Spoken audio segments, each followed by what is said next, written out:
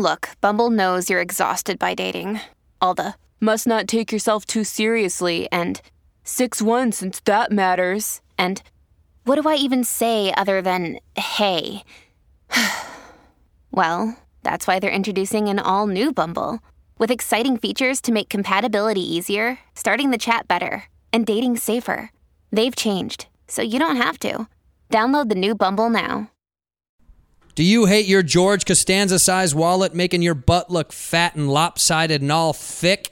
Then go ahead and get yourself a new, thin polycarbonate, aluminum, titanium, or carbon fiber wallet by Ridge. That's Ridge, R-I-D-G-E. Ridge wallet is awesome. Over 250,000 people are using them right now, and you should too. Go to ridgewallet.com/whiskey and use the promo code whiskey to get yourself 10% off today. In here, we pour whiskey, whiskey, whiskey, whiskey, whiskey. You were that creature in the ginger beard. Sturdy and ginger. Like vampires, the ginger gene is a curse. Gingers are beautiful. You owe me $5 for the whiskey and $75 for the horse. Gingers? Oh, hell no. This whiskey is excellent. Ginger. I like gingers. Cheers, dude. Cheers to you, brother. Cheers to you. Thank you for coming. Ladies and gentlemen, my guest today is Mr. Tony Hinchcliffe, one of my favorite people on earth. I say that for all my guests, but I mean it for you. Thanks for being here, dude. Ooh, that is delicious. You like that? Yeah. You know, some of the fans are always bugging. What are you drinking? What are you drinking? Today it's Elijah Craig. Okay? You gonna be okay with that? You gonna bitch about that online too? Damn. Isn't it remarkable how many people talk shit? And you know what's so funny? I was watching your popular, should everyone on here watch it, Kill Tony podcast, and I was watching the live stream. And it's so funny to watch people fight in the live stream, not about the show. Oh. It's like, what the fuck you guys wasting time? Watch the show, enjoy the show. But then people, like, some dude will be like, shut the fuck up. And some dude's like, fuck you. Yeah. And then it inevitably goes to like, suck my dick, motherfucker. It gets in this huge battle, and you're like, they're not even watching the fucking show. Right. Like, it's what's the point? Yeah. But I think the thing with like the balance of the internet with podcasts now has become those people get weeded out by real fans. Because real fans don't have time for it. They're like, dude, get the fuck out of here. Like, I'll find that when someone talks shit on something, like my fans or even other people's fans will just be like, dude, get the fuck out of here. And they'll push them out, from being a part of it. Yeah. Which is kind of incredible. It's like the growth of the community it's wild. I mean, you've seen it, dude. Since how long has Kill Tony been going on? Almost 6 years. Okay, when I first did Kill Tony, I don't even remember when I first did it. But like now, the different, you've seen the growth, right? Like you've seen like it's fucking insane. Yeah. And to watch it happen from my perspective as a comic and a friend, I think what's incredible is you see fans that like really want to fucking be a part of that thing. Mm-hmm. I mean, with yours, it's special. If people don't know, it's incredible. It's a live show at the Comedy Store. They invite a guest on. I've done it a bunch, and each Tony and Brian Redband, they do a little bit of time and fuck around and talk and do a regular podcast, and then they pick names out of a hat for people to come do. Is it 1 minute? Yep. It's 60 seconds. 60 seconds, baby. Yeah. And then you get the kitty. Meow. Yeah. And then you're fucked. And then you're off. Then it's it. And then that's it. And then Tony and Red Band and whoever the guest is. I mean, what's interesting is I used to think, I was like, man, I wonder if they're shitting on that person. But 9 times out of 10, it's not shitting on the person. It's having fun with them. Yeah. Unless they're a dick. Yeah. And then they get fucking It's rocked. always evolved. In the beginning, we gave a lot of advice. It was all about stand-up comedy and, becoming a stand-up comedian and all that. And it sort of just evolved to, it was also, it's always had roasty elements to it. Totally. Like that's you. Go-to. Yeah. It's just kind of Brian sometimes, which is weird. Yeah, like, he's great at Red it. Band doesn't seem like that guy. Yeah. But then when he pulls out shit, you're like, fuck him. He's got it all on the computer right in front of him. He's researching people and queuing up music. He is so good at that. And it's evolved into sort of, they go from doing stand-up for a minute to being a guest on the podcast, basically. Right. And all of a sudden, you're on a podcast with me and Red Band and whoever the guest is, you or Ron White or whatever, you know what I mean? Or Joe Rogan. And sometimes these people are up there with like heroes. They just did stand-up for the first time in front of Ron White. What? Yeah, that's awesome. Like, I grew up watching that, you know what I mean? Like, and it's just... It's a lot better than the coffee shop open mic they're going to do the next night. Yeah. Yeah, it's a lot more balanced. So then by the time we're in that part, it's sort of like a race for me to figure out interesting stuff about them or find out, Yeah, it's interesting. I mean, what you have to do is like, as an observer, what's wild about the show is you're working overtime on trying to figure out what's the next bit of juicy conversation to move to the next thing so it doesn't get stalled out. Because I got to tell you, the times that I've done it, we've run into so many barriers. You keep plugging and trying to find the right thing to talk to them about. It's really the ultimate, in my opinion, the ultimate improv show. It is. Especially one that streams live out to the internet. Like, right. Everybody's on the spot there. Right. There's no cuts. There's no edits. There's none of that shit. Yeah. It's either there or it's fucking bombing. Yeah. And that's why, I always say Jeremiah is like living a dream over there. Oh, my God. An hour and a half in character. And can you imagine him as a child, by the way?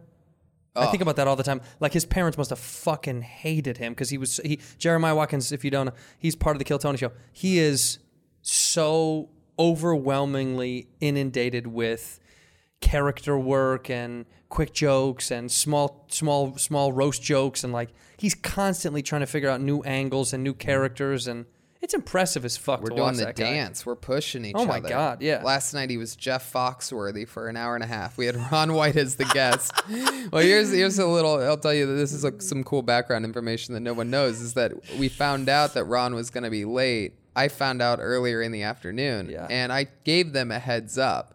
And I remember now in retrospect telling Jeremiah, because what are the odds? But you never know what characters they're going to be, because the band plays different characters each episode, and they hide it from you guys, right? That's and it's always a secret. So when they come out from the back, it's me seeing them for the first time all night, and it's always so funny to me. Like, I don't want to sound like a psychopath, but the band is one of my favorite things in all of comedy. In my opinion, it makes me laugh really. They just so hard. happen to be on my show. You know what I'm saying? So it's one of those things where I get to really be a fan of something live too, and it's as honest and real as it gets. Like, I love the fact that we've always kept it that way, separated green rooms, even when we're on the road or whatever. Like, they'll find whether it's a second green room or a janitor's closet or a handicap bathroom. Like, there's been so many different places everywhere where they're in these characters. And so anyway, but I didn't get to give Jeremiah a heads up until like maybe 20 or 30 minutes before the show. I go, hey, also just a heads up, Ron White's running late. He's going to be like 30, 40 minutes late. We're going to start, and I'm going to say at the top of the show, Ron's going to come up here. He's running a little bit late. We're going to start the show without him. He's going to walk up here and join us when he gets here.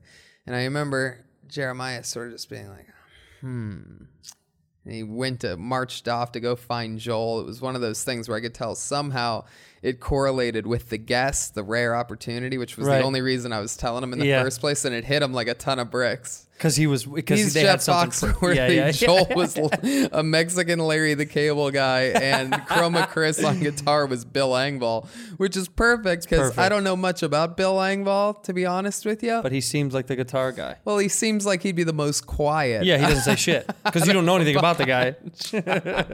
Which is exactly what Chroma Chris Chroma Chris is pretty silent for the whole show. Yeah. He says one or two things, but when he does say shit, it's good, right? Like he's one of those grenade guys that like holds it in, and then he lets it go, and everyone fucking loves it. Yeah. Versus the guy that's like rapid fire. Like sometimes Joel will be rapid fire, and he'll be competing with Jeremiah. Right. And it's hard because they're like head to head. Those fucking dudes like constantly like. Well, what's funny is that it all started the same way. Like Jeremiah started as just the band with Pat Reagan, right? And he would barely ever say anything, but when he did, it was massive. Yeah. And then Joel came out of nowhere, sort of the same way, and again would only say 1, 2, 3 things per show, but then boom, but boom, it was boom. huge, right? And so it's sort of funny. I'm like, is Chroma Chris gonna end up being the secret weapon? Well, another part of the evolution. Like they sort of like learn and pick up, and it really is like a real band. Yeah, it is. Yeah. Is this the first time you guys? I have a lot of Kill Tony stuff, so because I think a lot of people watch the show or are involved in the podcast and love going to the live show. I don't think a lot of people know a lot of the secrets and kind of the strife that comes along with that. So I'm super interested in it because we know the inside shit of stand up and touring, but doing a show on the road like that is a whole different fucking beast that I think people don't even understand. Like when we go by ourselves and go to different cities. It's much, much, much easier than traveling with somebody else, right? Even traveling with one person, you're coordinating schedule. Yeah. But you guys have 5 total people. Yeah. That you Traveling with one person is annoying. It's when fucking they hard. have to use the restroom and you don't after a flight or like whatever. Oh, I left my charger on the plane. You're like, oh, that 2 fucking leave minutes it. is death. Yeah, the 2 minutes that you're still at an airport once you land in a city, and you only have maybe an hour and a half, 2-3 hours at the hotel. Right. And meanwhile, Jeremiah left his wigs in the overhead bin or something. Jeremiah always has to pee after the plane lands. Really? Is that his shit? At LAX, if we're just getting home. If it's like a 1 hour flight, doesn't matter. Vegas. San Diego, this guy, he's pissing. I have to pee. His little girl bladder, he can't hold it. It's unbelievable, this guy. It's got to be just his, it's got to be mental. It's got to be his brain goes, we pee. This is when we pee. We land when we pee.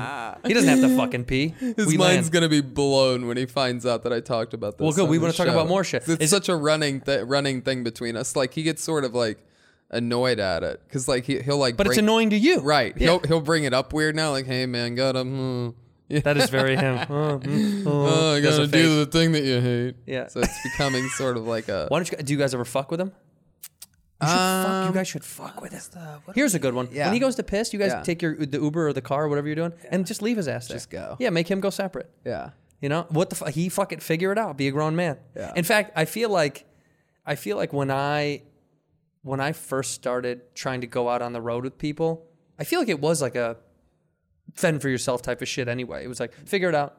I mean, sometimes now it's a fend for your fucking self. Mm-hmm. Sometimes I get to the fucking spot and things aren't arranged right and I have to make phone calls and yell at people and get mad and it's like, the you worst. just have to figure it out yourself. Right. But you guys have to travel with 4 or 5 people depending on who you take. Yeah. Was this the first time you went overseas? Yeah. This year? Yep. That was nuts because you guys did London. Well, you did England, Ireland. What other countries did you do? We did Dublin, London, and Manchester. England. So England and Ireland were the 2 spots, but then you went all over the place. Yeah. Yep. And you guys got food poisoning. Yeah, we got sick. We think it might be food poisoning. I'm 50-50 on it. I've heard different stories of what you guys ate. Yeah, we ate a bunch of crazy food in Dublin, Ireland that first night. We went really hard. Yeah. Really Were you hard. drinking too? We were drinking too, yeah, for sure. But Jeremiah got it too. Oh, yeah, and he doesn't drink. Yeah, it was either from shaking hands after the Ireland show. Irish people are pigs. Is that what you're trying to say? I basically... Are you shitting on my people? Yeah, I mean, really. It was a really dirty crew. Yeah, we are dirty fucking people. And so I think that's what it was because I was just researching. Germs and humans. I was Googling immediately every side effect, trying to figure out the combination and the differences between food poisoning and whatever it is, gastroenteritis or whatever the official name for the 24-hour bug is. I've had those. I've had both. Ugh. The last time I got fucking food poisoning, speaking of which, was at, and I'll shout him out. I'll call him out. Ooh. Greenblatt's Deli, dude. Whoa. So bad. What'd you order from there? Dude, turkey chili. I swear to God, I was leaving on a flight to go to Philly the next day. Oh, no. The next evening, right? I was taking a red eye. Yeah. And I swear to God, dude, I've had food poisoning 3 times in my life. And the other one was from the old Irvine Improv. Man, wow. I wanted to burn that place to the ground. I was so sick for 2.5 days. Their turkey chili? No, I don't know what it was. It's always turkey chili. It's turkey chili every time. I don't learn my lesson. So I had turkey chili again. But I had turkey chili at Greenblatt's, and I'll never forget the feeling. And because I knew I was getting sick, because I walked in the house, I sat on the couch for a second, and then I was like, God, I'm having that thing again where I feel like loose, kind of like out of it in the head, like if you're too drunk or you're like, or, you know what I mean? Like you're coming down off of something, but you still feel a little woozy, when you're like post hungover. And that's how it starts. And I remember I sat down on the floor because my stomach was hurting so bad. Dude, I was sick for 3-4 hours into the night, so much that I got up and I almost passed out because I was dehydrated. I couldn't. Oh, it was unbelievable what we had we had to fly the next morning to. Were you both holes, by the way? Was it out the front? It was top and bottom? So in the middle of the night, I woke up and sort of had like an upset belly, but really wasn't positive that it was an upset belly. I woke up sweaty, super sweaty, and with very toxic thoughts. I remember like it felt like I was coming out of a nightmare and I was still just thinking these like bad, you know what I mean? Yeah, just like fuck this and fuck that, sort of just like when you have a terrible dream and your mind is like. It was just a bad wake up. And I remember specifically being, God, I feel mad about stuff. Yeah. And that's weird. That's a weird feeling to have at for me, it's pretty normal. 4 a.m. Yeah. And so I went to take a shit and I took a shit, threw up, up, took another shit, threw up, and at that point I'm like packing because we have to get to the airport. Ugh. And then I remember I got down. I was the first one down there like 10 minutes early. We were meeting at 5 a.m. I was there at 4:50 out front, and none of the other guys were there yet. And all of a sudden, I feel a little gurgle in my belly. I'm like, oh, I have to shit again. So I had to take my bags and go to the lobby level of the hotel. Usually a take nice place another to shit, by the way. Yeah, Usually have usually. nice But bathrooms. I got a lot of bags. They only had the tiny hook on the door. One hook? The tiniest Fucking of hooks. So it's asshole, one of those dude. ones where like I had to hold my backpack against the hook. Gross. So, and then I get back out after that, and like it's like, you know, just a mess, just a debacle. And I go back out front, and those guys are there, and they're literally just like poof. And Everyone's like Red that. Band is passing me by as I'm walking out front, and he's going to the restroom, but I still hadn't made the connection. I'm like, I'm sick. Right. There's no way. I never. Yeah, you don't at think this they're in a- point, yeah. I'm like, oh God, no. There's no way. I hadn't thought about it once. Right. And I get out front, and there's Jeremiah just like, poof, poof. I'm like, are you okay? He's like, because I'm sick as a dog, and I haven't. Nobody knows. Right? I go, are you okay? I can see him being like, "Ooh, man." He goes, You think it's a He character? goes, I'm not good. I'm sick. I go, me too. And it was almost this bonding Right. reveal. Like you both got your periods at the same time. Sisters. God, this was a nasty thing, dude. I was asleep. You did a show though the next day, sick, right? No, that day. That We day? did a show that day. That's we traveled to Manchester and did a show that No way. night. I'd have canceled. We I don't even. I think that if we were all together, we would have canceled. But we all went into our separate hotel rooms in Manchester, and we're just all sick separately.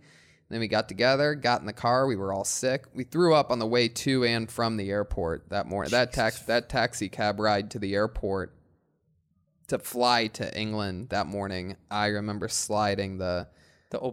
We were at a red light and there was traffic. Thank God. Like it was just because we were gonna go no matter what. You threw up out of the taxi. I walked out. I'm not the kind of guy to just hang my head out of a taxi with other people in there. I'm better than that. You're a classy guy. Take the smooth 2 steps. I was really smooth about it. I would have been. It was one of those sliding doors that way. And in Europe, you have to like face the people or whatever that are like in the thing with you. So we were at a red light and I literally go, I'm going to be right back. If you could just pull over when you get a chance, I'm going to be right back. Because there was like traffic. There was another lane. We were in the middle lane. Anyway, did the smooth walk and just out. sprayed it, man. I mean, we were so sick. It was crazy. We legitimately, probably in retrospect, all should have gone to the hospital that day. And I wish if I wish something on my worst enemy, it's food poisoning. Because food poisoning is like one of the worst things I've ever had in my life. Yeah. It makes you feel like you're like, this is. I'd rather break a fucking bone, chip a tooth. I'd rather get punched in the face. Yeah. Food poisoning is so fucking agonizing because you can't do anything about it. And yet to do a show, that's nuts. Because when I flew to Philly after I was sick, dude, I remember calling my fucking agent and being like, I'm not going to Philly. Mm-hmm. I blacked out on my toilet. Like I literally blacked out. I grabbed the toilet so I didn't hit my fucking face because I remember it going black because I was so dehydrated. And every time I put water in, didn't even sit. And I called my agent. I was like, I'm not going.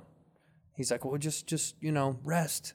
Mm-hmm. We can't cancel. I was like, no, we can't. I am gonna fucking cancel. I don't care. Yeah. And then I slept for no shit like 13 hours, and I don't sleep, dude. Like I sleep maybe 6 hours a night. Yeah. It's bad. I'm sure it's bad, and I'm gonna die. And people are like, you gotta get. It's like I don't. I'm not good at it. I don't give a fuck. But I slept for maybe like 12 or 13 hours, and I'm like out. I'm talking like a light. And when I woke up, I was good enough to put something in my stomach. But even then, the plane ride to Philly was fucking treacherous. Brutal. Here's the worst fucking part. I get to Philly, and they know that I was taking a late night flight. Mm-hmm. I get there, get to the hotel guy. Yeah, the room isn't ready. Oh. And I was like, hey man, you have no fucking idea what the past 24 hours have been for me. Yeah. So if you don't get a room ready, I'm gonna sleep right there in the middle of your lobby. Yeah. And I was being such a cunt about it because I was in a bad mood. So I threw all my shit down right by the desk, and I slept right on the couch in the middle of the lobby. Yeah. And the guy was on the phone. He's like, I can hear him. He's like, he's like laying on the main couch. Yeah. Fun fact. Yeah. When we landed in Manchester, the hotel that we went to, our rooms weren't ready. Of course. None of them. Of course. And there was a mess up on my management's part. Oh, for the hotels? Yeah. Oh, shit. And they had accidentally somehow reserved that hotel for the day before. Oh, fuck. So the whole thing's lapsed and the reservations are gone. And I'm never that guy. But it was exactly the wrong day and the wrong time. And I had to, you know. You're like, that's it. I had to flex up on some people. That's it. There's a breaking point when you're like, I'm doing my best. I'm flying across the country for you around the world. Well, traveling's really the thing. Like I can't have. There's almost nothing I feel like that could happen in Los Angeles to me that would make me make you that mad. Meanwhile, I've had them at LAX. Totally had them at LAX. Yeah. I once had to say, "Why don't you learn how to speak English?" Some dude's like, I'm trying. You're like, no. It was bad. But really, when you have to say those words, like I caught myself. Like yeah. I'm like, oh my god. You sound like one of my uncles. I have to get out of here. Yeah. Why doesn't he learn how to speak? It's America. Speak American, pal. Dumbass. Oh my god. That's like everybody I know in Chicago. Well, he lives here. Bozo asshole. Speak English, dude. Oh, that'd be the greatest show in the history of Chicago television. people yelling at people. Racists. You just take a bunch of racists, right? Give them body cams, and you just drop them off at LAX. Yeah. Don't tell them what flight they're getting on. Don't give them. Put them in the international terminal. See what happens. Where'd all these Asians going? How many are you? The international. You mean every terminal? Yeah, all the terminals. Yeah, they're all international. It's mostly. But by the way, you know what the funny thing about LAX is? There is one terminal. I don't know if it's two, but it's all the random airlines you've never heard of. Do you know what I mean? Like Allegiant or like Aeromexico. Ones that you're like, I don't know anyone that's ever flown any of these fucking airlines, but I never hear of them crashing, which makes me laugh. That I'm like, never heard of them, but you've never heard of it. I've never heard Allegiant Air crashed, so they must be okay. It's just you see how janky the terminal looks, right? And you're like, that's where people go to. That's where you go to die. Oh well, they put them all in Terminal 1 at LAX so that you can look at them like a zoo. Like it's like, here's the poor people. Take pictures on the way in. The poor people is in one. Right. No, that's like if you ever fly certain. This is such a It's such a non-American thing, and but you know we don't do this shit. But certain countries around the world, if it's like a bumpy flight, they clap when you. Have you ever been on a flight where they clap when you land? It drives me crazy. Well, Mexico, by the way, the two times I've had bad turbulence going into Mexico, in different parts of Mexico, they clapped and they lost it. I mean, they were like, people were praising Jesus and shit. And I was like, what? It's always Jesus like didn't save the fucking plane. Science did. It's always the trashy cities or the trashy people that are obviously going to do that. Like you can almost predict the because they've never flown before. Right. Do you know what I mean? Like this is the first time on an airplane. Right. So when it hits a bump, you go, turbulence, wind, pressure. Yeah. Sure. They go, the devil. The devil just hit the plane. The devil just hit the plane. Yeah. Like they think. I think that the funniest thing about like this with these plane crashes with those Boeings, the funniest thing is every pilot will tell you. It's not going to turbulence is not going to crash your plane. Right. It's all the other shit that's going to crash the fucking plane. Yeah. It's the computer's malfunctioning. It's a weird takeoff. It's an imbalance of weight in the plane. It's all that shit they have to worry about. But like a bump in the sky, it's always so weird when people are like, it's like, dude, that's not going to, if you think that's it, you're crazy. It's an engine will fail before the bump in the sky will fucking do anything to us. Never happens, by the way. I actually know about this because I'm obsessed with flying planes. Oh, really? I know how every plane crash, now I'm learning about private plane crashes, but I already know about every commercial plane crash. This is really funny because, you know, I got really into it when I first started traveling because I was curious. I was like, I wonder what really does take down planes. Because I was coming, I've told this story before, but I'll quickly say I was leaving Indianapolis and I was going to New York. And dude, the weather was so fucking bad outside. I was like, they'll never take off. It was a jumper plane. You know, those like two seats, one seats. It was a tiny little regional jet. And it was so fucking bad outside. I was like, no way. And they got on the PA and they were like, we're going to delay for a while. So I'm like, okay, good. Because, dude, I mean, the wind, you could hear the wind. You know, you can fucking hear the wind inside. You're like, we're going to fucking fly in that shit. So we're waiting for a while. They're like, it's okay to get on now. It's a half an hour goes by. We get on this flight. It's so bad taking off that I'm like, God damn, this is fuck. I mean, it was bad. And even I'm looking around and I'm pretty good on planes, but I'm looking around and people are going, you know, people are kind of getting like, ooh, what the fuck, you know, because we're doing this thing, you know, like, bumps are fine. We're like sideways, like the wings are going side. And I look over to my fucking right, and the only guy who's not throwing any sort of emotion out into the world is Bobby Knight, the basketball coach, Bobby Knight. And I was like, what the fuck? So, of course, like right away, I was like, yeah, God's not going to kill me and Bobby Knight. Like, no fucking way. Right. I don't want to be second on the newspaper list, you know? Yeah. I can't be like, Bobby Knight dies, also somewhat known comedian. Like, I can't be that. I was like, God ain't gonna fucking kill me now. Yeah. I was fine, but that flight was so fucking bad that after that, and I was on a shitty road run. I was so fucking angry, but I sat on the computer for hours and looked up all that shit. Like everything about plane crashes. Yeah. And the one thing you do learn is nothing's ever been knocked out of the sky. Ever in the history. Yeah. Isn't that wild? Yeah, it's amazing. It's never happened. Of all the times planes have crashed for dumb shit, you know, like every time I go to Madison, Wisconsin, which I love. That's one of my favorite clubs at Comedy on State. Yep. I always make fun of them because in those 2 lakes that surround the city, that's where Otis Redding's plane crashed in Lake Monona or whatever. They were taking off to leave.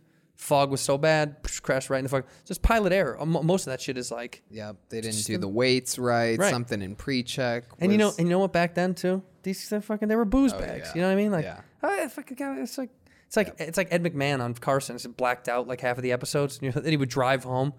Have you heard of those stories? That's why that they have cars that pick you up. Apparently. Oh. That's the rumor I heard was that he would get so fucked up. Ed McMahon? Yeah, from Carson. Yeah, that he would get so bad, fucked up, that he would drive home, and they were afraid, so they'd send cars for people. And so that kind of like started this revolution of like, oh, people drink in the studio, and they go home, and they hit something. It's on Warner Brothers, you know what I mean? Or on CBS or NBC. So, you know, I think that's part of it. But back then, day drinking was like fucking normal. Yeah. Like you see pilots just slamming them back at the bar before they get on the plane. Which, you know, they probably could use, those poor fucks. I was scared when I saw Sully Sullenberger for the first time. The movie or the guy? No, the actual guy. Yeah. Like, I'm like, ooh, he looks like he's a drinker. Does he? But luckily, he wasn't for that. But he looks like a drunk, huh? Well, he just looks like he's got the, you know, he almost looks like the dude sort of from Lebowski, right. but like if he got like an extreme makeover or something like that. If he got his shit together? Yeah. If he got a fucking haircut? And here's your new look. It's just Sully. I fucking love it. That dude got indicted. Oh, for landing a plane safely. It's. So wait, tell me this. Yeah. You looked up all this shit about airplanes because you were like on them so much that you're like, you just want to know. So you got into you wanted to know about private flights and shit and why they crash? Actually, what happened is I started thinking about how cool it would be to fly and learn how to fly and go from gig to gig and eventually down the road take friends and just, you know, that'd be fucking not awesome. Smoke pot or drink that morning and you know, just do it, just work it like it's a real thing. Because I started thinking about it like it's like if it's a car, because once I realized that if you have a place to land and you have a place to take off and you have a plane, then you can go anywhere. Yeah. Well, those single engine Cessnas, have you ever flown in those? Like the Cessnas, the one engine planes? No. So I spend a ton of time. And then, by the way, I think about this all the time. If and when I have kids, I'll fucking never let them on those planes. Because those are the ones that crash. Those Cessnas crash constantly. They crash here in Southern California like every week in the fucking news. They go through someone's living room. Harrison Ford crashes like twice. Month. Yeah. He crashed Cessnas twice. Yeah. And one time he landed on a golf course, Penmar in Santa Monica. And that motherfucker, he must be made of steel. To crash a plane twice and not get hurt once is fucking insane. But I used to fly in them because a guy I went to college with, he went to flight school to get and he became a pilot. Mm-hmm.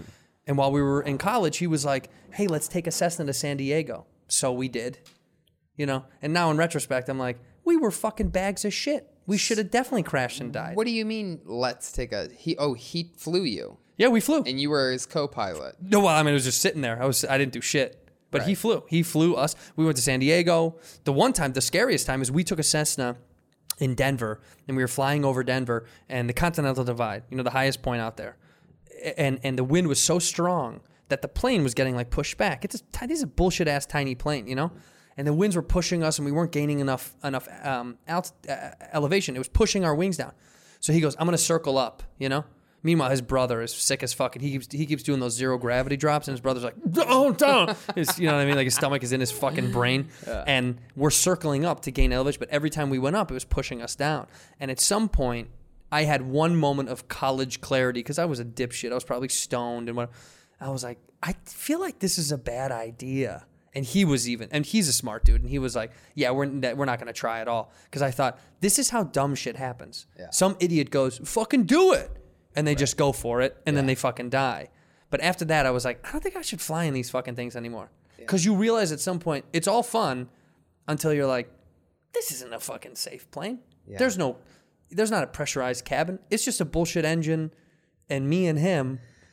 And there's no safety issue. You know what I mean? Like, he knew, but like, yeah. I'm about to be in them. I'm into it. See, I'm into it. If you're being safe and cool, dude, we were 20-year-old The truth jagoffs. is right. We were punk ass kids. Messed up. Yes. Yeah. But you should be able to, once you have enough altitude, you should be able to land anywhere.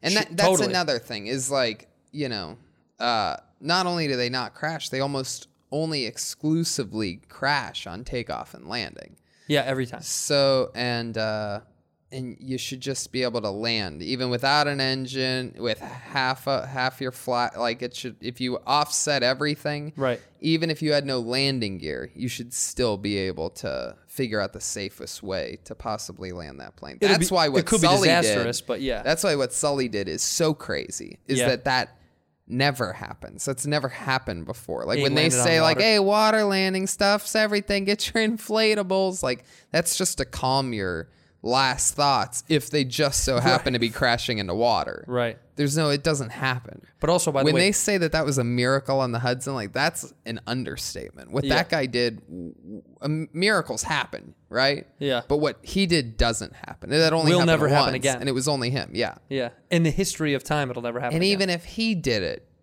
50 more times, it wouldn't go that great every time. Impossible. No. I'm sure he would admit that. a wing, maybe a wing would get clipped. Yeah. Something bad would happen. Oh, well, yeah. There's Gus. It's like a guy that beat a video game his first time playing it without dying once, and like he's like, "Well, I knew I could do that." It's like, "Well, how'd you know?" Because he's like, "Because I fucking know. I'm the shit." Yeah. You're like, "Okay." I watched that movie so baked on fucking tincture, out of my mind. The worst idea I've ever had. Yeah, that's is going to see that movie baked. I didn't know. I didn't buy the tickets. Yeah. Fucking Adam did, and I stupidly was like, "What are we going to see?" I couldn't even buy the tickets. I was so high. Yeah. He was like, we're going to see Sully. I was like, this is probably the worst. I don't want to be high watching a plane crash movie. But it was so anticlimactic because you know it's going to go okay. Right. And then when they land the plane, when they land it, you're like, yeah, right. It's a tough one to get high for because after the plane lands, it's just all drama. It's after boring. That. It's just action annoying, and then drama. Yeah, the annoying drama. Yeah. By the way, in the demo part of when they're trying to trial land that in Sully, the plane will go, pull up, net, too low. I'm a piece of shit, and I know fucking my lady hates it when we have bad turbulence together. Yeah. And so I'll always do that. I'll go, map, too low. It's so mean. Like when we're getting turbulent, we're like coming down, we're like on an approach. I'll do that. She fucking, I'll go, pull up, too low. And she's like, stop it. I'm like, map. It's so fucked up, but like, that's the idea to me when I'm coming down to land, I'm always like, we're good. Yeah. Even if he fucks this up real bad, we're still good. You know? Yeah. No, you're good. Yeah. Have you ever had a go around, a togo? The one where you touch and leave? Well, yeah, you have to go full. No. But full I think throttle Burr all talked the about it way. one time. He's done it like 3 fucking times. Bill Burr? Bill Burr has yeah. been in a plane where it's touched and done that. I think he said 2 or 3 times. It's only happened to me once. Never. Let me tell you something. Never. It happened. It's pretty like common thing in places with bad weather and Sure. things like that. I guess not that common. Still a rare thing. But like for small planes and stuff, like sometimes if a 30-mile-an-hour wind gust comes out of nowhere, which happens in weather, you got to just get back up again. You have to get the altitude that it takes to do whatever. And the speed. But when it happens in LA on a 737 or a 727, a big plane, because it takes a lot more energy So to much get force. that going back up again. Yeah. Not an easy thing after you're back down. That was here in LA? There's also the air is, thicker down here. So it's like, it's also just hard to get that energy as it is up there. Right. Like when you notice that remember when the guy stole that plane up in Seattle? Yeah. Which I guarantee, I think me and this guy had the same flight simulator. I'm pretty sure. Right. Because he was like, this is pretty fucking awesome. It was really easy to steal that. It seemed so easy for that guy to steal that fucking plane. Yeah. And they were like, you going to hurt yourself? He's like, I'm not going to hurt anybody else. It was like the nicest suicide I've ever heard in my life. He was like, I don't want to hurt anybody, man. I love flying and I hate life. And you're like, let this guy do it. It's a pretty cool suicide. It was the coolest of the suicides. If you're going to do it. What's funny is like so many of these things were happening though that he didn't account for, right? Like he's used to planes flying for a while because they're up in the sky with thinner air. Right. So he's burning through fuel. He's looking at his fuel gauge, literally saying to the people, like, I think something might be wrong with my fuel gauge because he's just because he's just flying around like sightseeing, going nowhere. Which people don't do. Right. And I can't remember the other thing. Oh, he started vomiting at some point. Yeah. It's like, I'm not feeling so good. Like, you could tell he's just... You think it just hit him that he was like, oh, I stole a fucking airplane? Oh, of course. Like, at some point it sinks in. Oh, of course. All of that and the actual physical feeling of the guilt and fright that must be happening. Yeah, the weight of that is insane. Right. Literally, you know. Yeah, that's insane. You're in control of this whole crazy... So everything you see and are smelling and feeling. And all by himself, gut. right? No, it was so funny. He said nobody was on it. Yeah. Well, they never expected anybody to ever do anything like that. That's why it is there. I've always thought that a lot when looking at the people at the airports that are there at 6 a.m. doing, throwing bags and the thing. Like, the airport's always been such an intriguing place to me because they're so close to being somewhere else, yet they're there. You know what I mean? Yeah. And they're going nowhere. It is a crazy gig because and not only that, but they're also surrounded by people all day that are coming from somewhere or going somewhere. Yeah, it's one or the other. No one else just goes there. Only the employees of an airport just go there and then leave. Everybody else. I think about that all the time about who works in an airport. Every time I go and I have a drink or something to eat, I'm always like, who is this person? Yeah. Where do they come from? What's the, like, because of all the places to try to get a gig, it's weird to go, I guess I'll try the most annoying place on earth that I actually hate going to in my own time. Mm-hmm. It's unequivocally the worst place for me. To me, I always create a storyline in my head like they're like escaping from something, or they're hiding in plain sight. Especially, for example, you ever get like a drink at the Las Vegas airport? Every time. Vegas, where it's literally like you're all the way in Las Vegas, all these different places and entertainment things and all that. And why they're at the airport? Right. Why? Maybe I would assume they just work there during the day and then they work at the casino at night. I guess so. Yeah. It just seems torturous. Or those people are like in witness protection program from somewhere else, and they're like, this is the only gigs that we can really get you. Yeah. Somewhere where we can move you around from airport to airport every couple of years. No one will really be looking for you. No one will know. That makes sense. I mean, right? It's kind of the most passing, like, they do a couple years here, they move them to another airport. Yeah. I mean, that's terrible to say. Although there is a woman that I see every time I go fly out of Burbank Airport. She's been working at that fucking little restaurant since I've been going there. The same woman at the taco shop, like the build your own taco stand. And she's so fucking nice.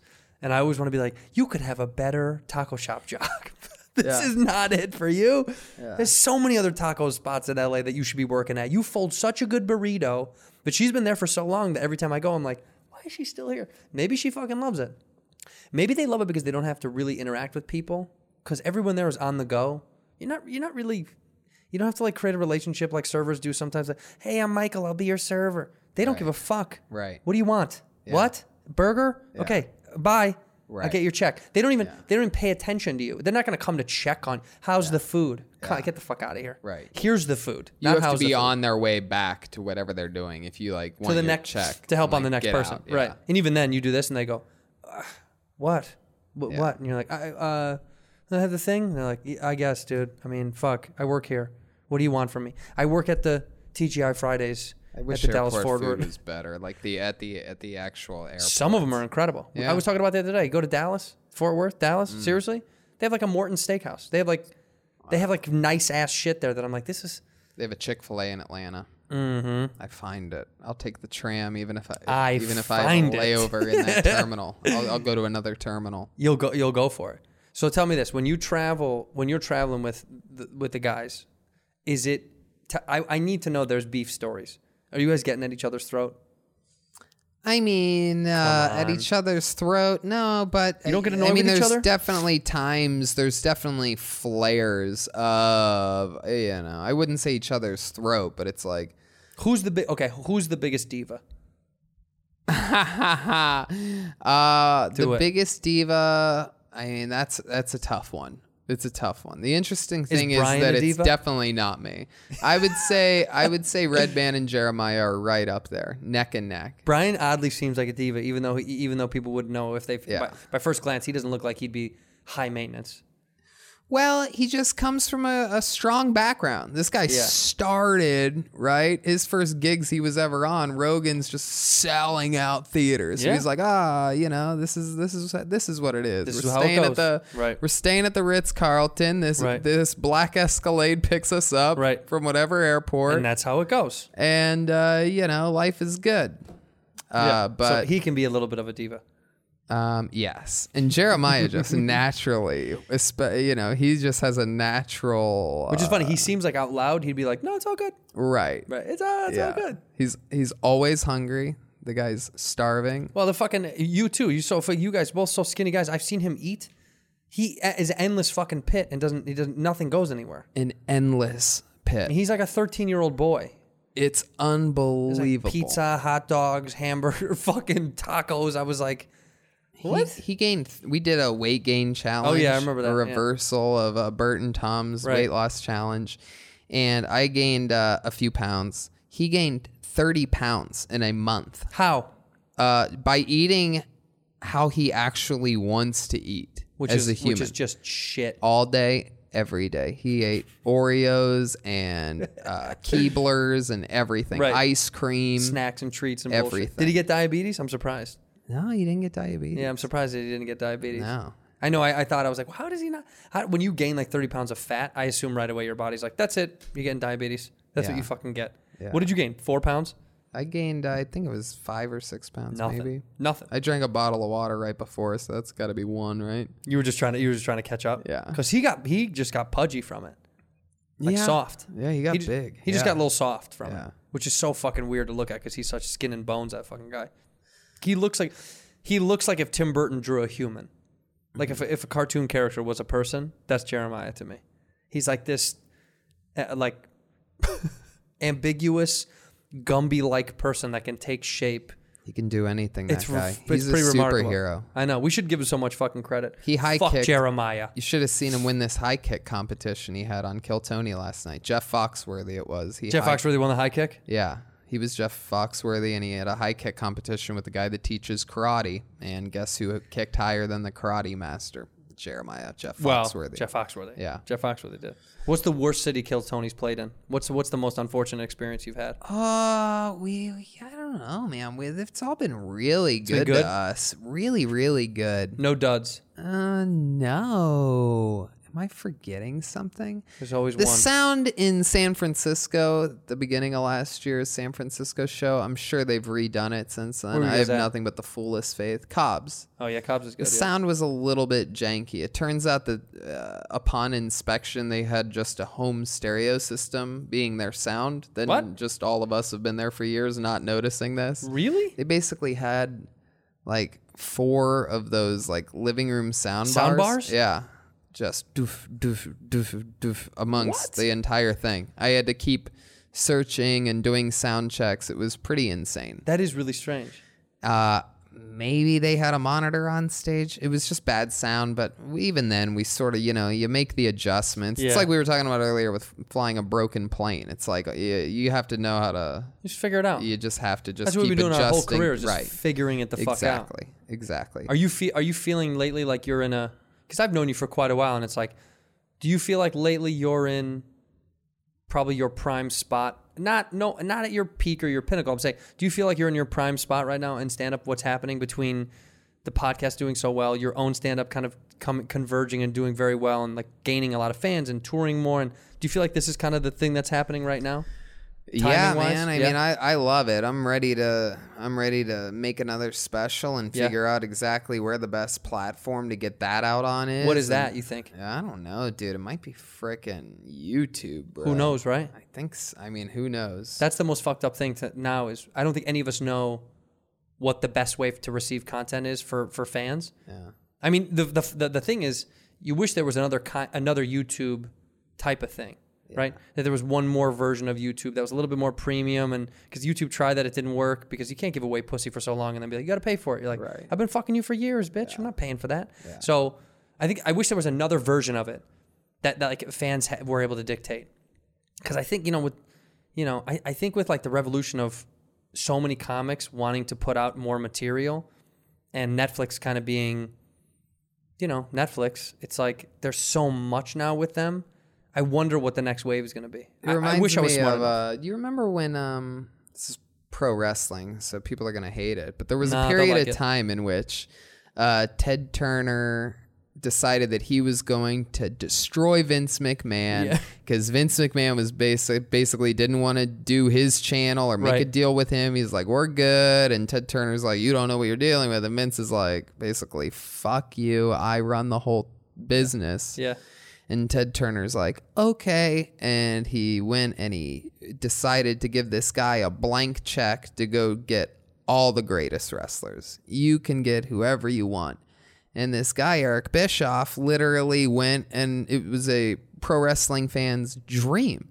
Literally, like, you are going to compete with Vince McMahon, Ted Turner. I get to write checks to whoever I want for however much I want. He's like, yup, let's end this guy.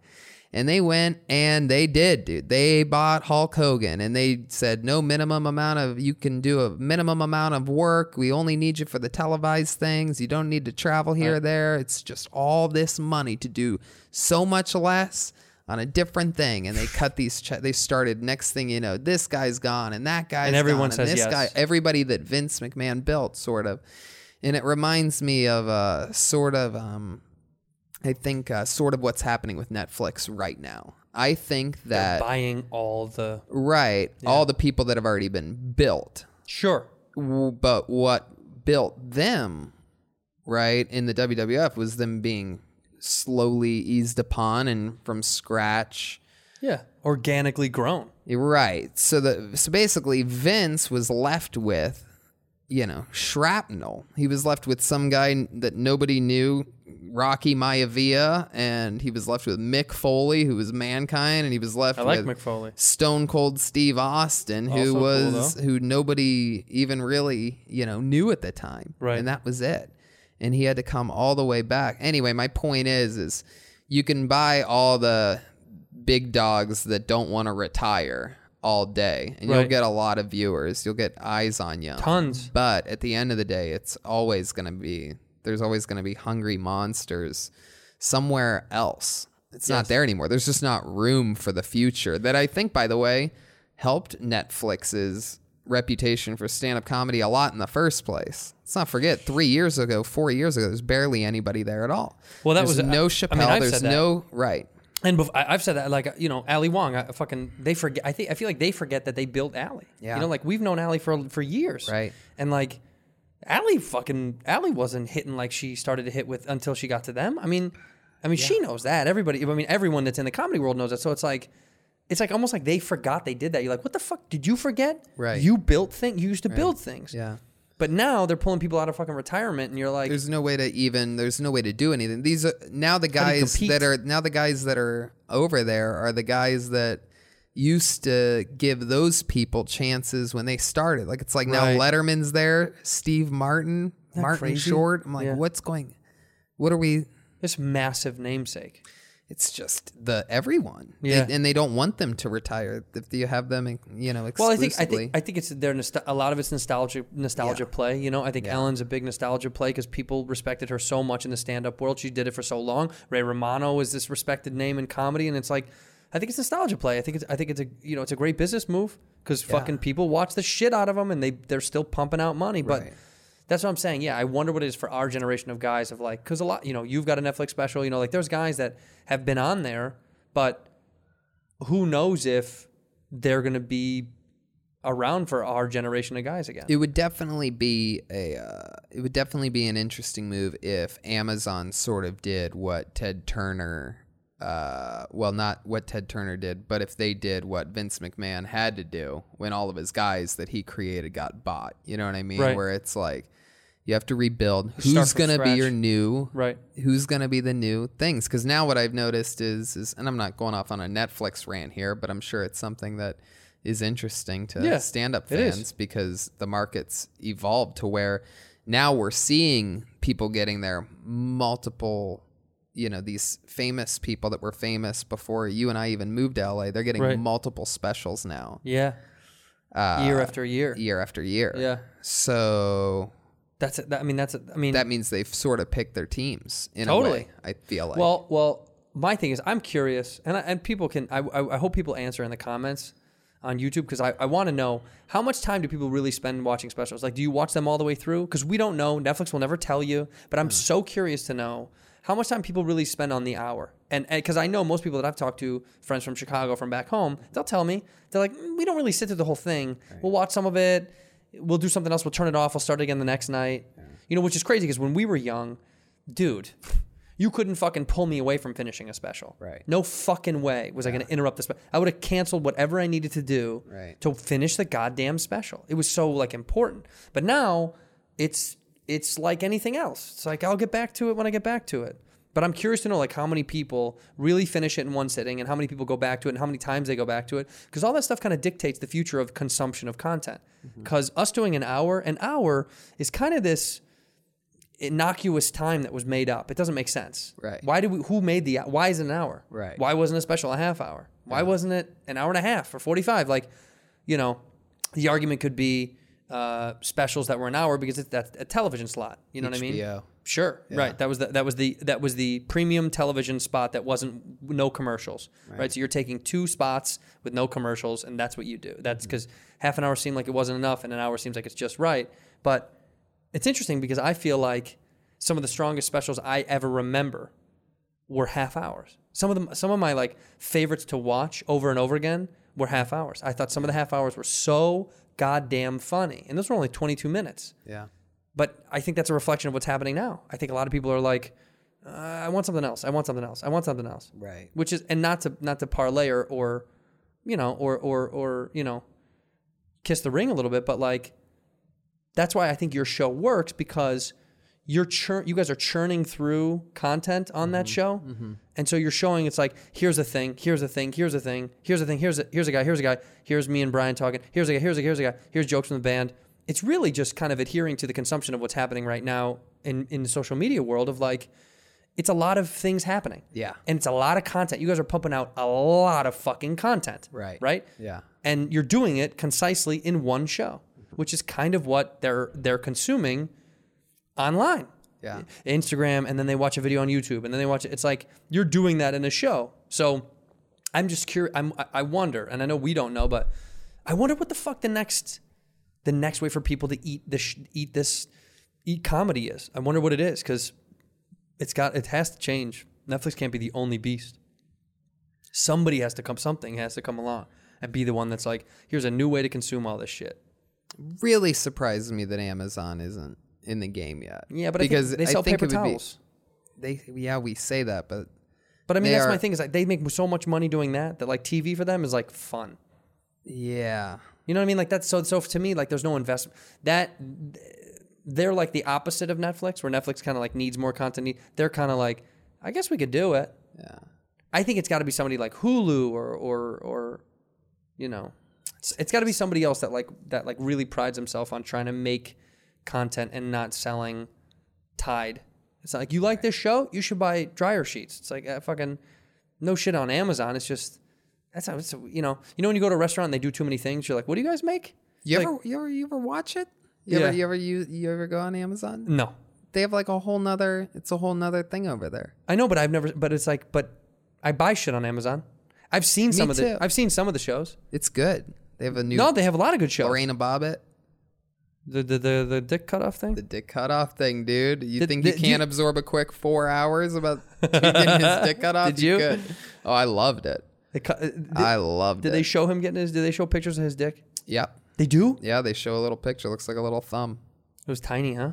Well, I mean, I don't know. They didn't have anything fixed. Looked gigantic to me. No. It's really sad that stitching back on his cock is strange to me. And he became a porn star, right? John Bobbitt? For a while. Wow. Yeah. And what a career. And then he wanted a bigger dick, so he got a prosthetic put in, and that backfired. Did you hear about that billionaire that died from getting a dick transplant? No. What? A billionaire? This was on the news a couple of weeks ago. Some billionaire wanted to get a bigger dick, and he had a dick transplant, or was getting a penis enlargement surgery, and he fucking died. From the dick surgery? Yeah, dude. What an idiot. God. You're not allowed to have all that stuff. You can't be rich and be kind of handsome and have a big penis. Yeah. It's like the triangle. You pick 2 of the 3. Right. You can't have all 3. The only way that surgery would have worked is if he would have donated all his money away right before to charitable causes. Right. If he's like, this is for kids for cancer, I also want a huge cock. Yeah. Then it would have worked. Yeah, but the guy fucking died. What's the one thing that you would get surgery done on you to fix yourself? If money didn't matter, if you're like, the one thing I wish I could change, I would do that. I don't know, man. Say nothing and show how strong you are. No, I guess I'd probably do some, I guess I'd probably go with some like HGH, thicken up a bit. Beef. Sort of have like, yeah. Sort of have like this, aerodynamic frame. I like that. I'd like to be more of like you have more of like a man body. Like I would probably beef up a bit. Get the beef going. Yeah. But you could do that. I could. It's a lot of effort. Squat and stuff. I don't know. It's a lot of fucking effort. Joe tells me that I'd have to squat a lot to be. Sometimes I can hear Joe going, I'll be you silly. gotta squat a lot, dude. Sometimes I'll try to like make him laugh. You know what I mean? And I'll be like, Joe, what do you think I'd have to do to, like have a body like yours? He's like, you could never achieve this. I think Joe said to us the other day, Rogan said to Tony and I that he's 56% more ape than most humans. Yeah. He's more Neanderthal. Something like that. Yeah. Yeah. And when you look at him and you hang out with him, and when you're close to Joe, you totally agree. Because you're like, you are a specimen. Like, that dude's like a machine body. Yeah. He's a machine body. It's a very weird, it's like, it was specially built by our Neanderthal forefathers. When he says, he's like, I'm an ape. You're like, yeah, dude, 100%. Yeah, I believe him. I totally believe every second of it. His hand is like, it comes out. It's like a fucking baseball sides. mitt. It looks like a fucking curled up. Look at when you close a fucking baseball mitt. So you would change beef size. I guess so. I never really. If you're happy with everything, that's a good place to be. I'm a pretty happy guy. Because we live in a town where everybody wants to do everything all the time. Yeah. Right?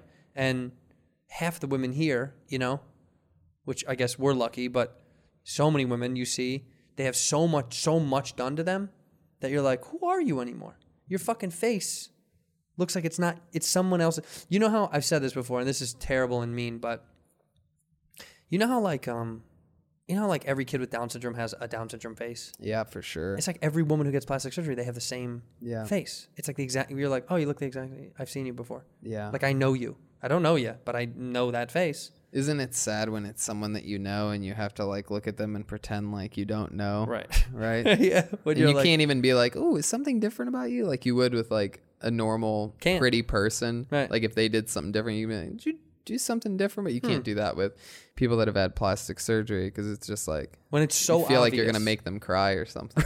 Right. What's wrong with your nose? You just come out with it.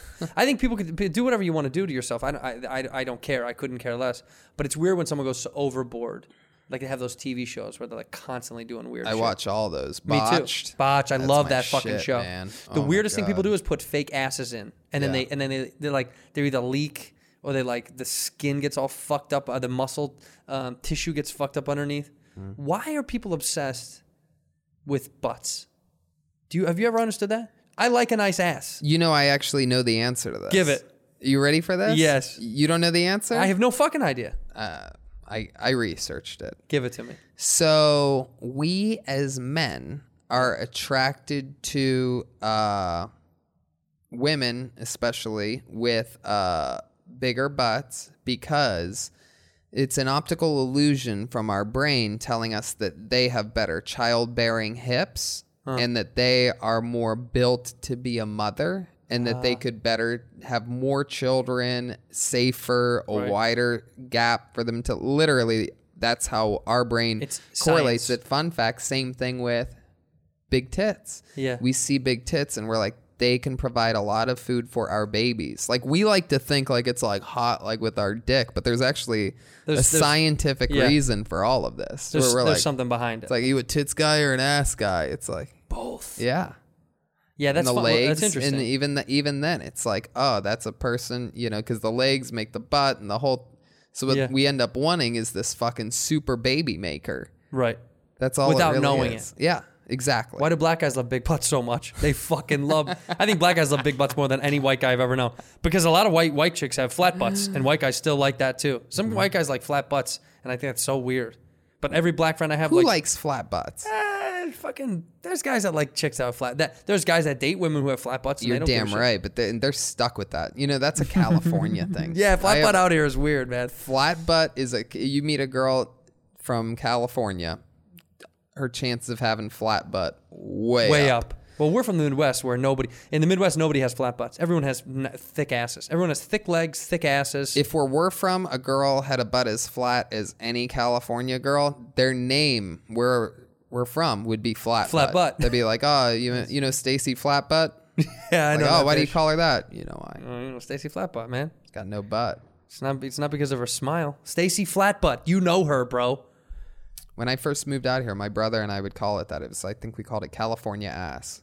Yeah, We would say, look at the California so ass many on girls this have girl, flat 'cause butts. It's nothing. You see their little shorts like bundled up where their ass is supposed to be.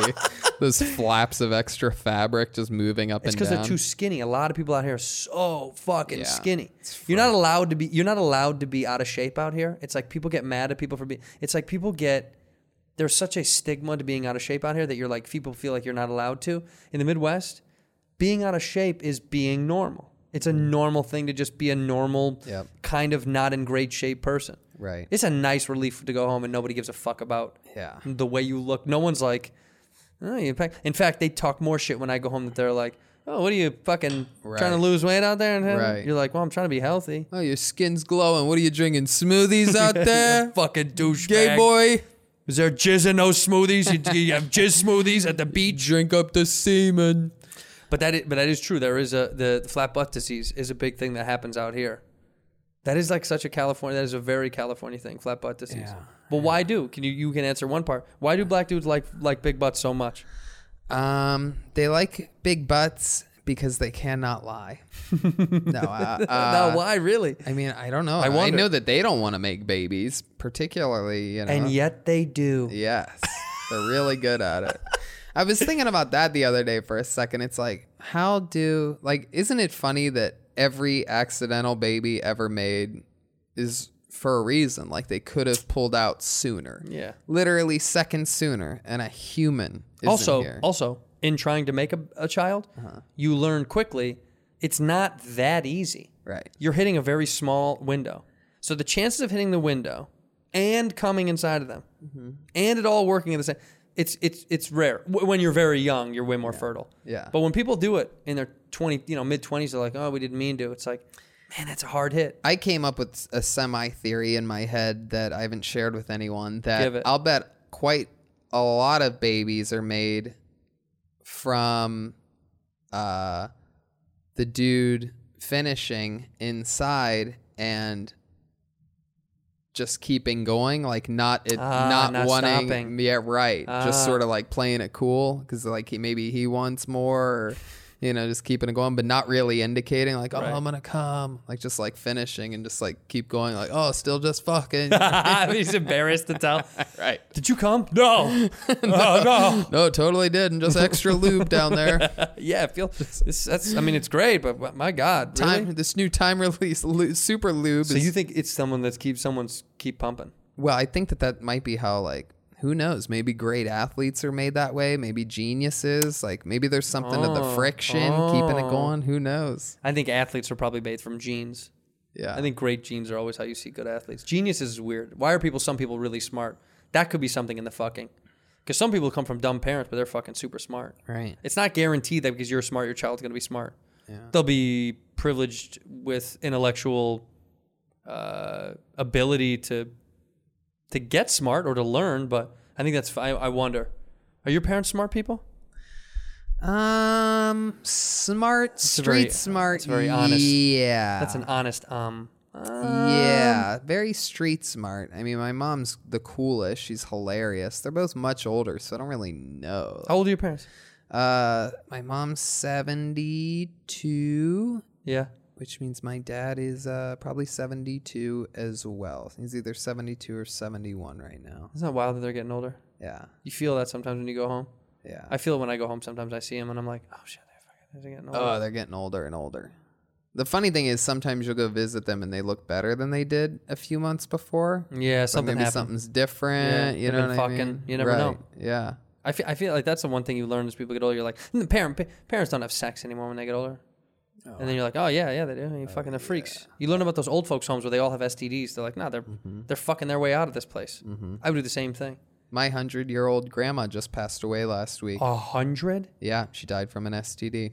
No, I'm kidding. She didn't. I don't know why I said that. Nana had syphilis. She was fucking around. She was 100 years old in 6 months. Did you ever smoke or drink or anything? I don't think so. No, just Yeah. a lot of coffee and pork chops. This lady used to fry pork chops like you wouldn't believe in a frying pan. Was she a small woman? Yep, Yeah. very frail. That's little my lady. grandma's tiny. She'll probably live forever. She's like a tiny little woman. Tiny little women tend to live a long, long time. Yeah, Look at the fucking look at old age. There's always a bunch of women in China or all over Asia that are like 104. These like tiny little cute little women. yeah, And you're like, what's that? What is it? And like nothing. I don't know. They don't know. They couldn't tell you. right. You know? They don't want to tell you. It's their secret. They got a fucking secret, dude. They put fruit in their water and pho and broth. A lot of broth. Yeah, a lot of broth. Yeah, a lot of hot stuff, hot teas. You eat meat though, don't you? Lots of it, Yeah, me too. almost exclusively. Sometimes I get freaked out that I eat too much meat. If they found all that meat inside of Elvis's colon, and I'm like, is that going to happen to me? Am I going to die? And they're going to be like 4 pounds of red meat in this guy's asshole. I get worried about that shit. 4 pounds. I don't know how much. There was a lot. There was something. Was that part of Elvis's thing? Yeah, dude. Jeez. He was backed up like crazy. No wonder he died on the toilet, huh? Yeah, that's exactly. Couldn't shit. Couldn't shit. Smooth, Tony. Freaking I guy. like that, Come baby. on, the king Well, you know of rock. the opiates, right? The opiates. You probably never shit. Ah. The guy never shit. Which is like me. I have weird shit schedules, especially when I travel. I was in Iceland for 2 days and I realized I hadn't pooped. It like blew my mind. That happens. It scared me. I was like, 2 days I haven't pooped. Yeah. Who was I just talking to? Oh, my buddy from New York. We were making fun of him. He was on a new medicine because he one time went like 4 days without pooping. Oh my God. I was like, what is it? 4 days? Where does it go? Good Lord. 4 days is incredible. By 2 days, I'm getting worried. Yeah. 3 days, I'm going to the ER. Right. 4 days, you're like, let's see how far this can go. 5 days, you're Elvis. 5 days, you're Elvis. Yeah. Yeah, then you steal black music and you get to sell out arenas around the world. Wouldn't that be nice? Who's your favorite musician of all time? Oh boy, that's a hard one, but I'll give Roger Waters the edge on that. That's the front man creator of Pink Floyd. That's pretty incredible. Have you Yeah. seen him here? Yep. Yeah, I saw him got to meet him. Staples. You did? Yeah. Wow. I met him after the show. You fuck. I saw him do the crazy. wall. It was incredible. Yep. It's like one of the best performances I've ever seen in my life. That You was saw him at Staples or the Coliseum? Staples. Nice. Staples. I saw him do his some of his new stuff in Dark Side of the Moon at Staples last year. Wow. Unbelievable. Yeah, it's incredible. I went to the Staples show on accident because a friend of a friend had just broken up with a girlfriend. Had an extra ticket. I felt bad, but man, was it a fun fucking show.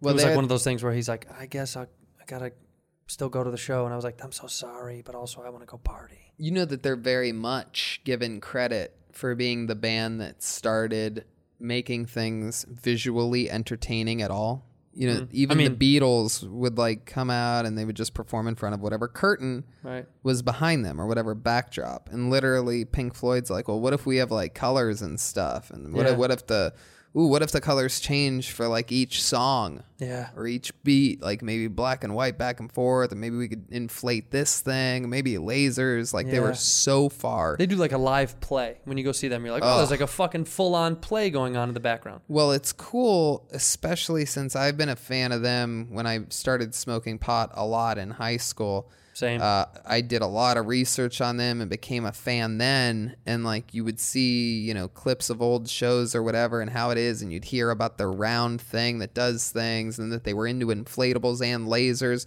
Well, what's cool is they've just evolved with it. So now they're still 15, 20 years ahead of the curve. But now they're still... They're the precedent of what so now what it's it is. now. Yeah. So it's all the technology Right. to where you're like, is that even existing or is that a 3D image? Is that there? You don't even know what's what sometimes anymore. I wonder how much they fucking spend on those live shows. So much. Because you get your money's worth, man. You pay for a lot for those tickets. You see it. Instead of like I'm sure people they pay for shows. They just get the artist to come out and they're like, hey, what's up? It's me. Right. Those guys put on such a fucking performance. You're like, yeah. And the songs are amazing. And the music is incredible. fucking incredible. And those guys take good care of themselves. When I did the New York Comedy Festival, oh God, I don't even know what year it was. But Roger Waters was at this bar that we were at late at night. Brooks Wheelan was getting kicked out because he was stealing bottles of liquor. Wow. Good old Brooks. And I'm so fucked up. And this guy is telling this story over my shoulder. And I'm like kind of eavesdropping. But I'm wasted, so like I can't really make sense of it. But I remember turning to the group and realizing it's Roger Waters telling this story. And I was, for a second, was about to go, oh my God, Roger Waters, and do the fan thing. Mm-hmm. And then I realized, dude, don't ruin whatever. Don't be that fucking guy. Because you've seen that guy. Yeah. And you're like, dude, you just fucked up the greatest story we were ever. Please kill that guy. Yeah. But I remember seeing him and being like, and then he looked up at me for a second as if like, are you going to say something? And I was like, I just shut my fucking mouth and just stood there and listened to him because I was like, so easily was about to cross the threshold of being like, dude, I'm a huge fucking fan. I'm a comedian. Because he was hanging out with a bunch of comics at the New York Comedy Festival because I think they were doing like a pop-up show, like a secret pop-up show or something. Mm-hmm. It was fucking incredible. But after I'd seen him live, I had said then too, and I still stand by, it's probably the best live show I've ever seen in my life.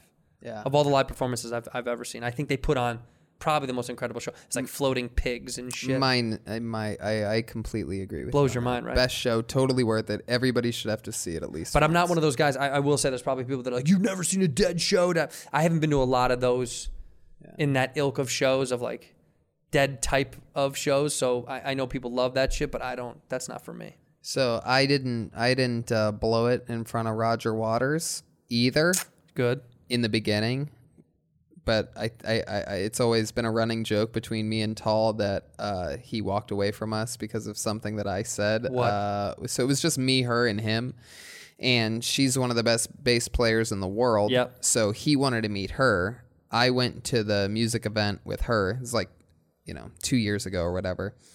And so he calls us over from another green room. He has his own green room with like chocolate fountains and a security team and like nobody else is Lots there. of chocolate fountains, by the way. Right, it's like crazy. 13 of them. Yeah. And she introduces us right from the get. This is my friend. He's a comedian, Tony Hinchcliffe. Nice to meet you, Roger. I've been a huge fan my whole life. Thanks for everything you've done, whatever I said, right? Right. I don't even remember that part. That part went smoothly. Kind of blackout, yeah. And then they're talking about working with Jeff Beck and working with this. I just did Royal Albert Hall. I just did this, blah, blah, blah. What's your next thing? Right. And she's saying her next things at these theaters and arenas or whatever. And she goes, what else what do you have coming up? And he goes, well, this Thursday we fly. I have a couple days off here. And this Thursday we fly to Orlando, and Friday Miami, and Saturday Tallahassee. And I go, because I had just been in Florida the weekend before. It's literally like, now I remember it's like June or something like that. And I literally... Because it was one of those beats where like there was a beat for me to talk. Right. And you saw an opening. And it had been them back and forth for a while. Like it was sort of like time for me to talk, really. Right. And he goes, Saturday, Tallahassee. And I go, oh, I was just in Florida this weekend. Really hot right now. Really hot. Just to let you know. It's like he's been touring. I could feel him turn for like, what? 40 years straight. Maybe what? Hot? 40? No, yeah. Almost 50. 50 years almost. 50 probably. years. Over 50 years. He's like, you're talking touring, about the weather to which me? Which means he's been doing Florida for that long. Mm-hmm. You don't just skip Florida. No, you go knock out a few arenas if you're him. Right. No point in not doing the arenas. Nope. But Tony, coming in with the weather tip. It's really hot. I was just there this weekend. Really hot. Oh. And he literally goes, this is the best. So this is what Tall and I's running joke with each other is. He immediately, after I said that, he sort of looks at me and looks at her and goes, well, it's about that time I should be resting my voice. You basically made Roger Waters fuck off. Because weather is the key element. I did, my favorite artist. I think I need to rest my voice because that guy's annoying as fuck. So now anytime Tal and I are like sort of like at the awkward end of a conversation, or I have to go somewhere, or we're done with each other for the night, I go, I think I have to go rest my voice. You always have a good laugh. It's the best. Dude, what a story. A beautiful place for us to end this beautiful show. I'm so happy that you came. People can find you at TonyHinchcliffe.com. Yep. Kill Tony. People should go watch. If you have never been to a live show, you have to go see Kill Tony at the Comedy Store on Monday nights. It's back up almost every Monday now, every right? Single Monday for the rest of the year in Los Angeles, and we're taking it everywhere. New York City, Philly. That's on your website, everywhere. or does Kill Tony have a separate? It's on my website. It's on Kill Tony or Right. DeathSquad.tv. Death Squad, right. And watch it on YouTube, subscribe, and come see me do live stand-up. I have an hour that I haven't done before. So that are I'm you? about to do. When's the next date that you're doing? I'm doing Philly this weekend, and then Well, this will come out next week. So next week, so I guess it's St. Louis. St. Louis. St. Louis. Where else are you going to be? Do West Nyack, New York City. New York. Yeah, Gramercy So go to Theater. TonyHinchcliffe.com and peep all that shit. You have to see this motherfucker live. He's incredible. And the Kill Tony show is also beyond worth it. I can't recommend that fucking thing enough. Cheeto Santino, AndrewSantino.com. I am in Phoenix right now. If you live in fucking Phoenix, I'm there right now. So come the fuck out and see me tonight, tomorrow, Sunday. Come through. I love you. Thank you, I love bro. you. Thanks for having me. No doubt. Thanks for coming. Whisk, whisk, whisk, whisk, whisk. You were that creature in the ginger beard. Sturdy and ginger. Like vampires, the ginger gene is a curse. Gingers are beautiful. You owe me $5 for the whiskey and $75 for the horse. Gingers? Oh, hell no. This whiskey is excellent. Ginger. I like gingers.